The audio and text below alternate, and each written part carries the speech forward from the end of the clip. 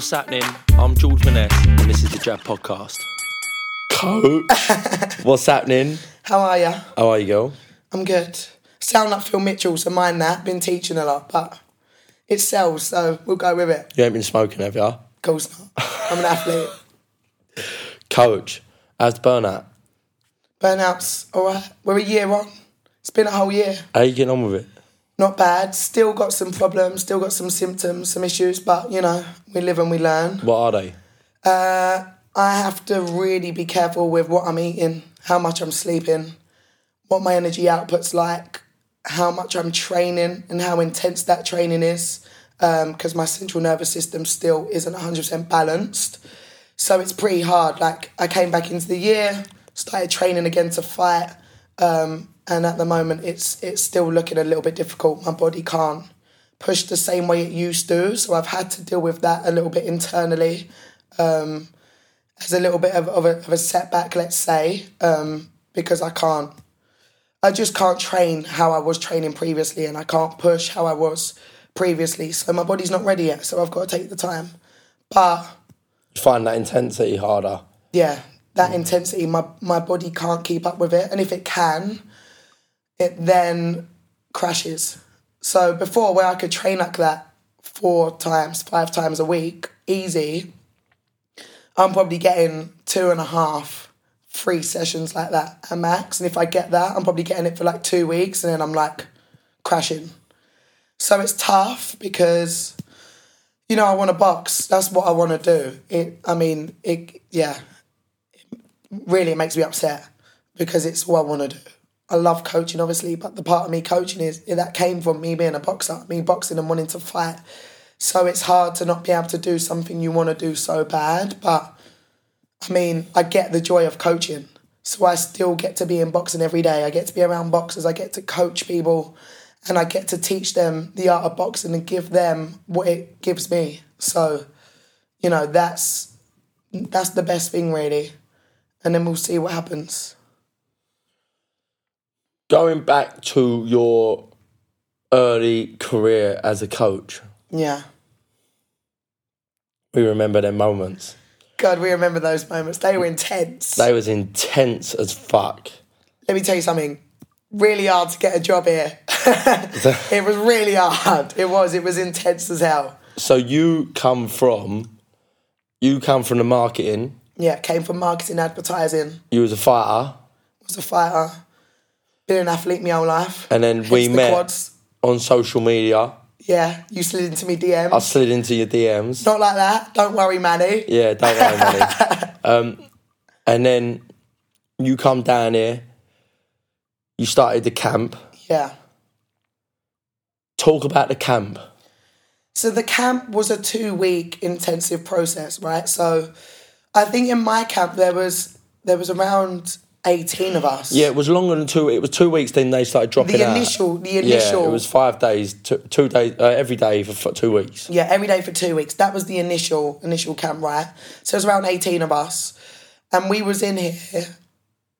Well, I think it was like 4 to 6 hours. I'm not even joking. Yeah, it was. Yeah. So what we would do was we'd come in, and George basically taught us a class, and then from there, everyone would have to teach a class or teach a certain amount of rounds. Everyone would have to go on the mic. And we would have to train in each other's classes and then also teach on top of it. But you're talking, there's like 18 people, right? So you're going half and half. You're splitting it up kind of each day. So 9 are teaching, 9 are training. But it's constant. It's like 1 in, 1 out. So we was training so much, but also learning at the same time, learning how to talk on the mic, learning how to coach. And for myself, I came from a background of, I had always been an athlete, right? So I played football for 10 years.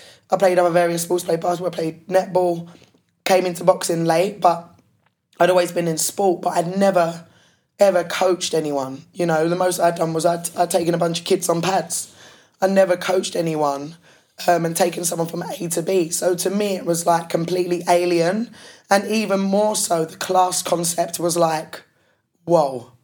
This is so new to me. Like, I'd never actually done a class concept before. You was new to coaching, I was just new to coaching, new to the class concept, new to the whole thing. So it was like a whole shock to the system.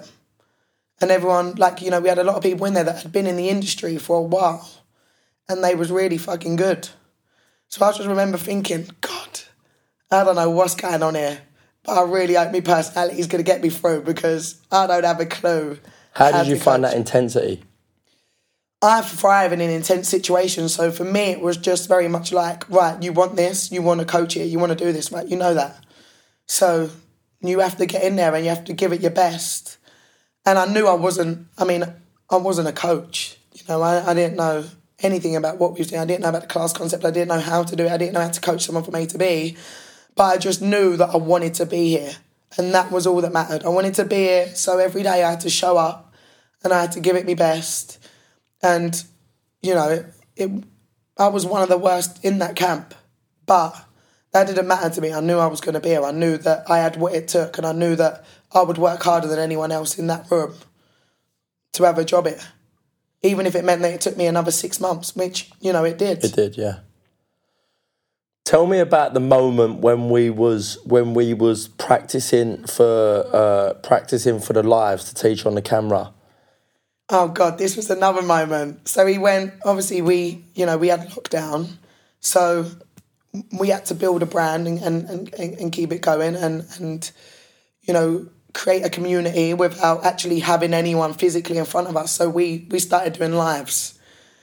So I'm new to coaching, and now I've got a coach on screen. It was an absolute nightmare. It was just like, and by the way, George is the worst backseat driver ever. So we would pair up in twos, and we'd have like a front man and a backup dancer. Well, God forbid, no one wants George as their backup dancer. He'd be cutting you every 30 seconds because you're teaching it wrong. So, I mean, it was a great experience in terms of, like, I really felt like I learnt a lot, but it was super intense because, you know, I hadn't really actually physically been in front of many of the clients yet, and I hadn't had that experience of, you know, coaching someone in front of me. So to then, you know, coach to a camera and have no one in front of me, it just was like, my head was spinning. But, you know, we done it and it got better. I mean, it was a great way to learn because we was in it, we was coaching it. So it was a good way to get used to that, because this was a little technique that George taught us in our camp. He taught us that you want to be able to, you know, when you're in a class concept and you've got, you know, 22 people plus, you want to be able to coach someone from any point in the room. So what he'd have us do is we'd put the mic on and we'd walk around the room, or we would have to stand in the corner and coach someone in the other corner of the room, because you was like, you need to be able to coach someone and know your coaching tips without, you know, if they're not in front of you, without having them there. You need to be able to know that this is how you get someone from A to B. So I think that drill in itself, and then teaching the lives, you know, kind of transported us as coaches. It made us better coaches for when people actually did come in the room and you could physically see what they was doing wrong. Did you get to a point throughout that camp where you thought, I'm never going to get this?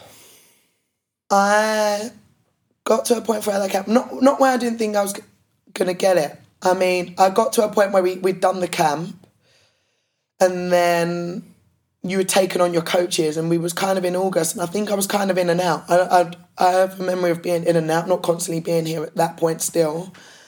And it was very much, you know, we were still in comms, and I think you very much left it like, look, I'm gonna take you on and I'm going to nurture you and I'm going to teach you, but, you know, it was very much, do you want to do this? And at that time, I was still dealing with actually a lot of emotional trauma to do with my dad. So I was still in a very much uncertain place in my mind. But I knew that deep down, this is where I wanted to be. This is what I wanted to do. I wanted to coach boxing. I wanted to meet new people. You know, I wanted to better my life. And I wanted to be able to then, you know, take that on into my future and better my kids' life. And I knew that was being here. I love boxing. I love people. It went hand in hand. But being in that place of uncertainty, it was hard, because it was like, you know, a little bit of, not can you do this, because I always believed I could do it, but it was like, you've got to get up and go. You don't have time to be sad right now, because this is your opportunity. You don't have time to feel sorry for yourself. You got to kind of pull your socks up, get in that gym and make it happen, because if you do this, it'll be the best thing you ever do.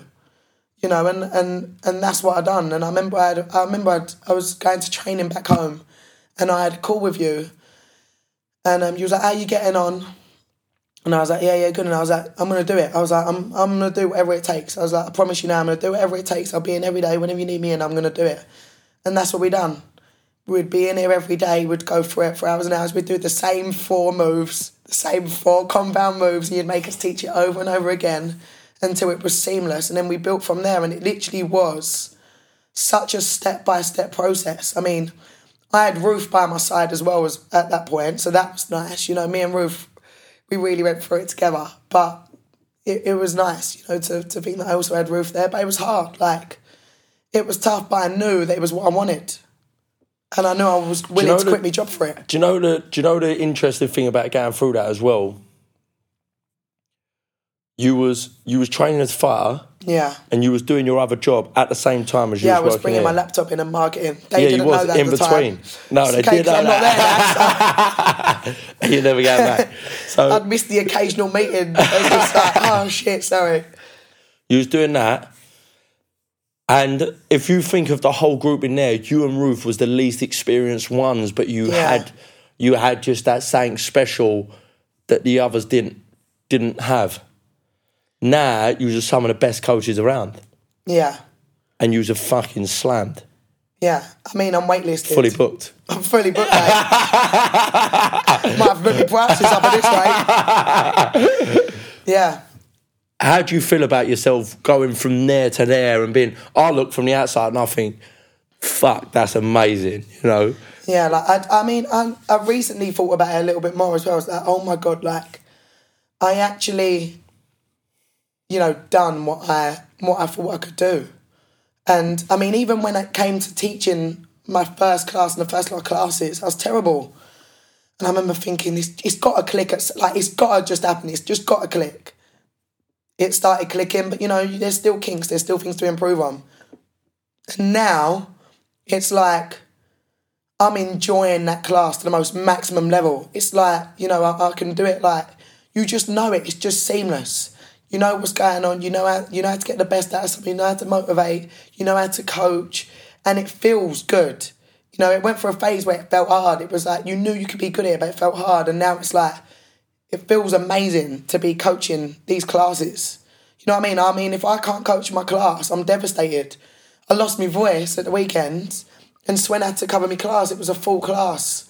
You know, I've worked hard to build that up, and I felt absolutely gutted that I couldn't coach my class. And I mean, I'd done Ruth's class the other day, and it was amazing. I said to Ruth, I said, I haven't done a class anymore. I said, it's crazy of how far we've come. Yeah, it's like, crazy. It's just crazy. I was like, just the way you're moving around that class and your voice and everything, it's just like, she's a different person, man. Yeah, you know what I mean? Yeah. No one would think she was from South London. Like, the way, just everything. And I was like, it's actually sick that we've done that and that we've managed to do it throughout a lockdown and in a time when everyone was, you know, there was a lot of uncertainty, and we've actually managed to grow and create something in a time when the world stopped. You know, if we could do it then, it's like, God, like, who knows where we're going to be in 5 years? But 100%. I know it's going to, you know, we're going places. 100%. And there's not a better team. 100%. Now, you've got to a point where you've started to build your profile. Yeah. Pharrell from Adidas has come along and asked you to join the shoot. I actually had a dream as well that I trained him the other day. I had a dream that You had a dream about Pharrell? About training him. Really weird. We was at a water park. What was he like on the pads? We was at a water park. It was so random. I don't know what was going on there. What was that like? It was good. It was a good moment. It was like, you know, you have all these things that you kind of dream of doing. And I modelled as a kid, right? So I'd done that, but to be able to model or just even get any form of opportunity, right, through your sport or, you know, different avenues of opportunity through your career that, you know, you've worked hard to, you know, I've worked hard at it. To get those moments, it's like a pat on the back. Mm-hmm. You're like, it's really paying off, you know, like the hard work, like being tired or the sleepless nights, like it's paying off. And it was fun. It was an amazing shoot. I mean, I love the Human Race collection. So it's clothes that I like to wear. It's a brand that, you know, I'm very fond of and I love. So to be able to, you know, be a part of that Human Race campaign was amazing. And I mean, off the back of it, you know, I'm doing more campaigns now. I'm working with other sports brands. Yeah. I've got a talent manager and an agency, and, you know, there's a whole, like, kind of new set of opportunities that are arising, and it's amazing, and I'm enjoying it. That's the best thing. If you enjoy it, like, my advice is always to all of my clients, I always ask them, do you love what you do? And if you don't love what you're doing, well, what you're doing? Because, you know, like, life is short. You've got so many years, and you've got to think about it. The majority of your time spent, like, I'm here 6 days a week, so there's a big portion of my life that is here and at work. Well, I don't feel like I'm coming to work. When I wake up in the morning, I come here, it's not like, I've got to go work today. Is that because of my jokes? God forbid your jokes, mate. No, it's not because of your jokes. You wish. You've had the same joke for the last 3 years. I'm waiting for some new material, mate. But, you know, it feels like I'm just at home. Yeah. Do you know what I mean? It's like I come here, I don't feel like I'm working, I feel like I'm at home, and to be able to do all these things that I enjoy and I love, and of course, you know, you make a living off of it, is the added bonus. It's amazing. If you can do that, then that's the longevity, enjoying what you do. Yeah. So I feel very fortunate and very grateful. But also I do owe it to myself to say well done, because I mean, I grafted hard, I burnt out for this shit, for God's sake. You still do. And I still, I still graft hard. Yeah. It's important, you know, like, you can't stop. When I think back to when I first see your social media post to now, I just knew. I knew. Do you know what I mean? I knew the moment I see that post.